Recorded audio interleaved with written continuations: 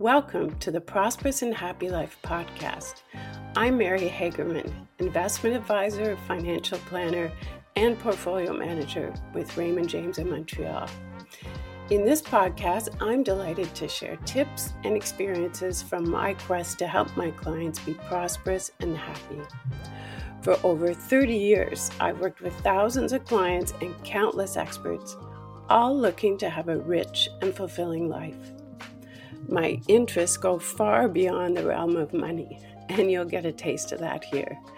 In my interviews, I share stories and wisdom, along with advice from the many experts I've encountered. You can put all of this to good use in your life or your work, or both. I hope you'll join me each month for a new episode, either on Spotify, iTunes, or Google Podcasts. Please subscribe, like, and share with friends. I'm fortunate to have some really good people to help me do my job. If you listen to podcast number 2, entitled Where Are We Now?, you heard from Nadeem Kassam. He's Chief Investment Officer with Raymond James Canada, and he's part of my investment committee. And of course, then there was Sami Natu, our financial planner. He was on our first podcast on rising interest rates and helped explain how that affects your financial plan. So today, in this episode, you'll meet my podcast producer and top-notch assistant, Nicholas Saranchek. So he's going to help me talk about surviving a bear market. Hey, Nick, I'm so glad that you were able to join me this time behind the mic. Thanks, Mary. It's great to be here to share my thoughts with you today. Yeah, and since you and I started this podcast series together, we've talked like almost every day about the markets, and it was your great idea to suggest that we talk together about how to survive a bear market. Yeah, exactly, because we always have these conversations when we're looking over the portfolios together, and we always say that these are difficult times for investors, and you have some great tips and stories in your book, The Black Belt Investor, that I felt we could probably put together to kind of give a guide and some tips for investors on how they could survive and get through this bear market. Yeah, so let's do it. It's a great idea. Where do you think we should start? Well, how about talking about your experience? Because like you've said countless times, you've been managing money for 30 years now, so you've seen plenty of cycles of bear markets and bull markets. So in your opinion, from everything that you've seen, what was the worst bear market for you? Oh my goodness, there've been a lot over the past 30 years, almost too many to count, because bear markets are part of a normal market cycle, a normal economic cycle.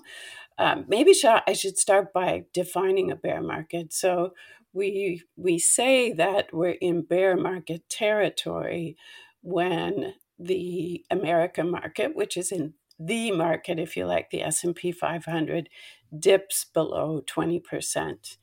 And certainly there were 2 times that really stand out for me: the 2008-2009 crisis, which is sometimes referred to as the Great Recession. And then there was the tech bubble that burst back in 2000. That too was really tough period. And it's a pretty appropriate that you brought up the technology crisis in 2000, because it makes me think back to a story that I enjoyed in your book about Gilbert from that part. So maybe you can share that with all our listeners today.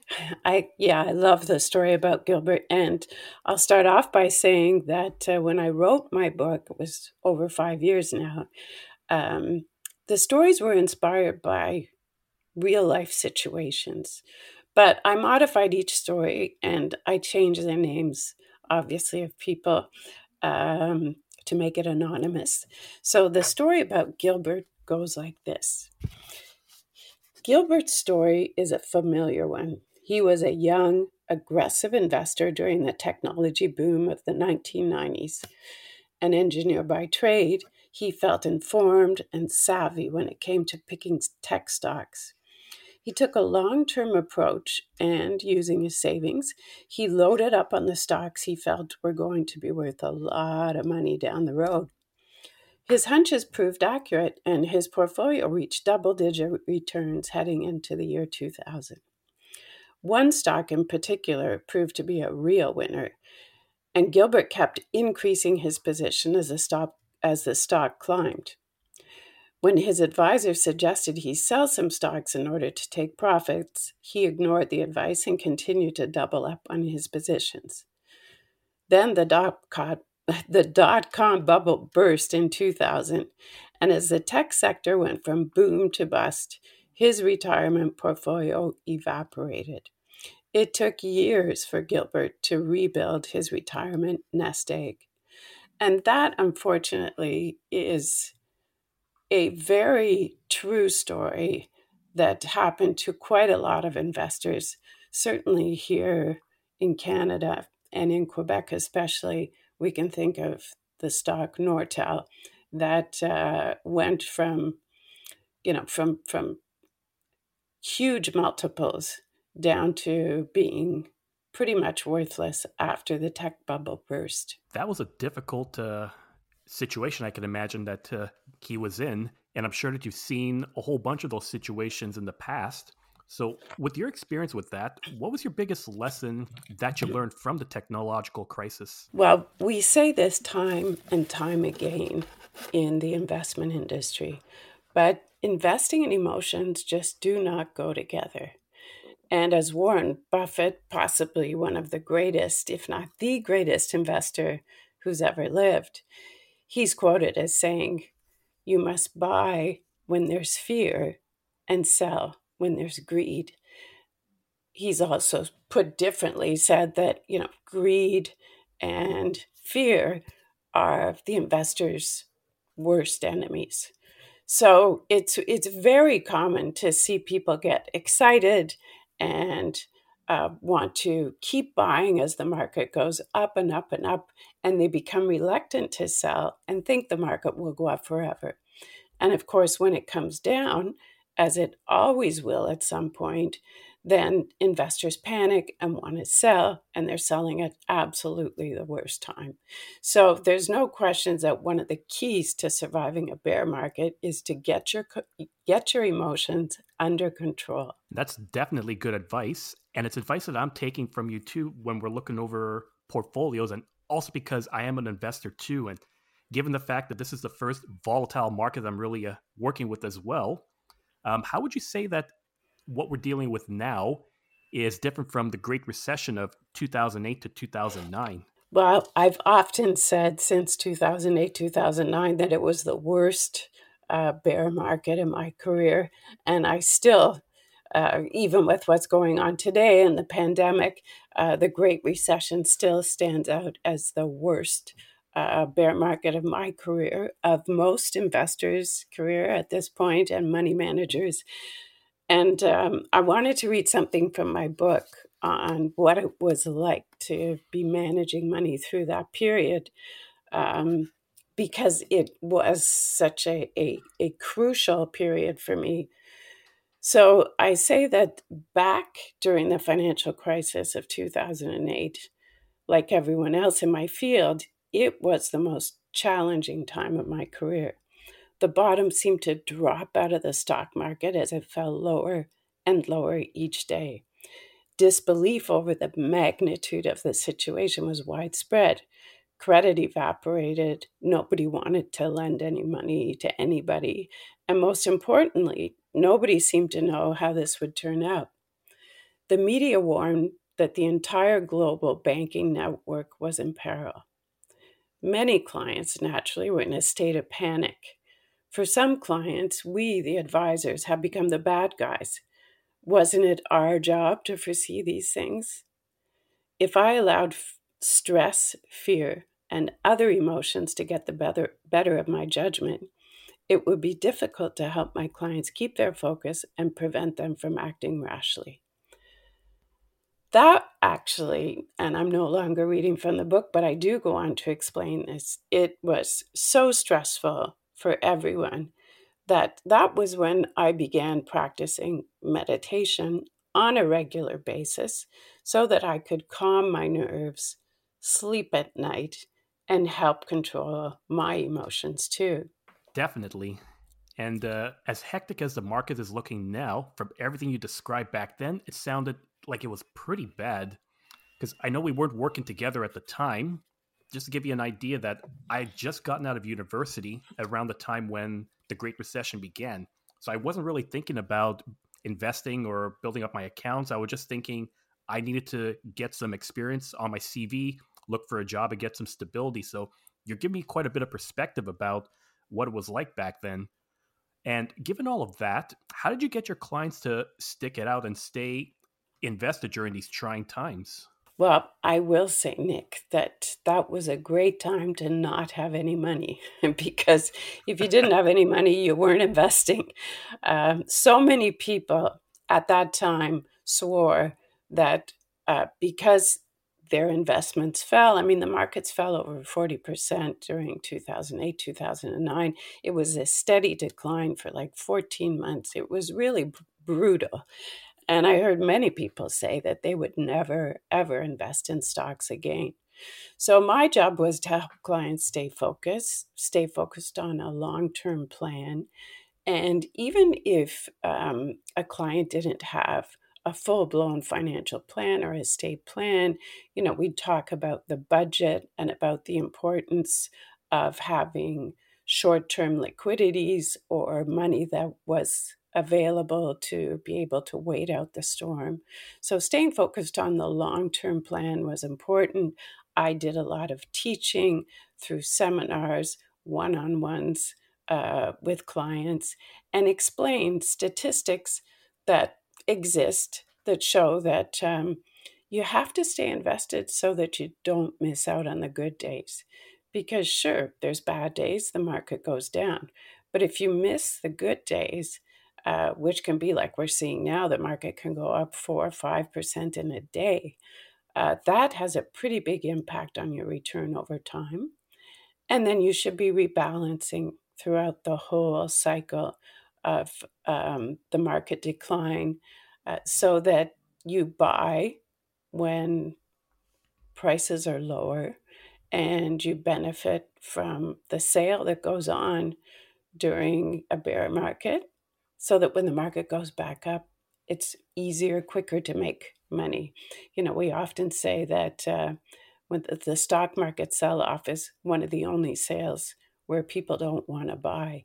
They're just, as I said earlier, the emotions keep them from buying when there's deals going on. Absolutely. And that's actually one lesson that I've been taking away from you, not just as a work colleague, but also for my own self as an investor, is if you have a plan in place, stick to it too. But of course, that obviously implies that you need to have some kind of plan in motion before the bear market. And that's definitely critical to take into consideration. For sure. And I've spoken, many times on how important it is to be disciplined throughout this whole process. And I thank you for bringing up my book throughout all of this because, it's the whole sort of premise of why I called my book The Black Belt Investor. Somebody who wants to earn a black belt in karate, which is what I did, has to go through a series of belts and work on a number of steps and techniques in order to achieve the black belt. But discipline, you have to work on discipline. It's not something that comes automatically. If you don't work on it, you'll never build up discipline. And once you have achieved discipline, you have to keep working on it because it could disappear, right? So I've got another story I'd like to read from my book on discipline, if that's okay with you. For sure. Okay, so I have many people who I quote on discipline because I think it's a fascinating subject. But getting back to the idea that it's a muscle that has to be worked out and maintained, I say in the purple belt chapter of the book, because each chapter is a different colored belt, and the purple belt focuses on discipline. So here's a quote from the book. Discipline, we must appreciate, is an exhaustible quality. Much like a muscle, its strength and maintenance depend on constant black belt training. It starts in the head and is interconnected to willpower, like learning to say no to your feelings and urges and training yourself to do what's right. As Charles Duhigg writes in his book, The Power of Habit, why we do what we do in life and business, he says willpower is critical and learnable. However, it can be weakened by exhaustion and reinforced by having precise contingency plans. Studies show that willpower is more of a habit than an innate feature.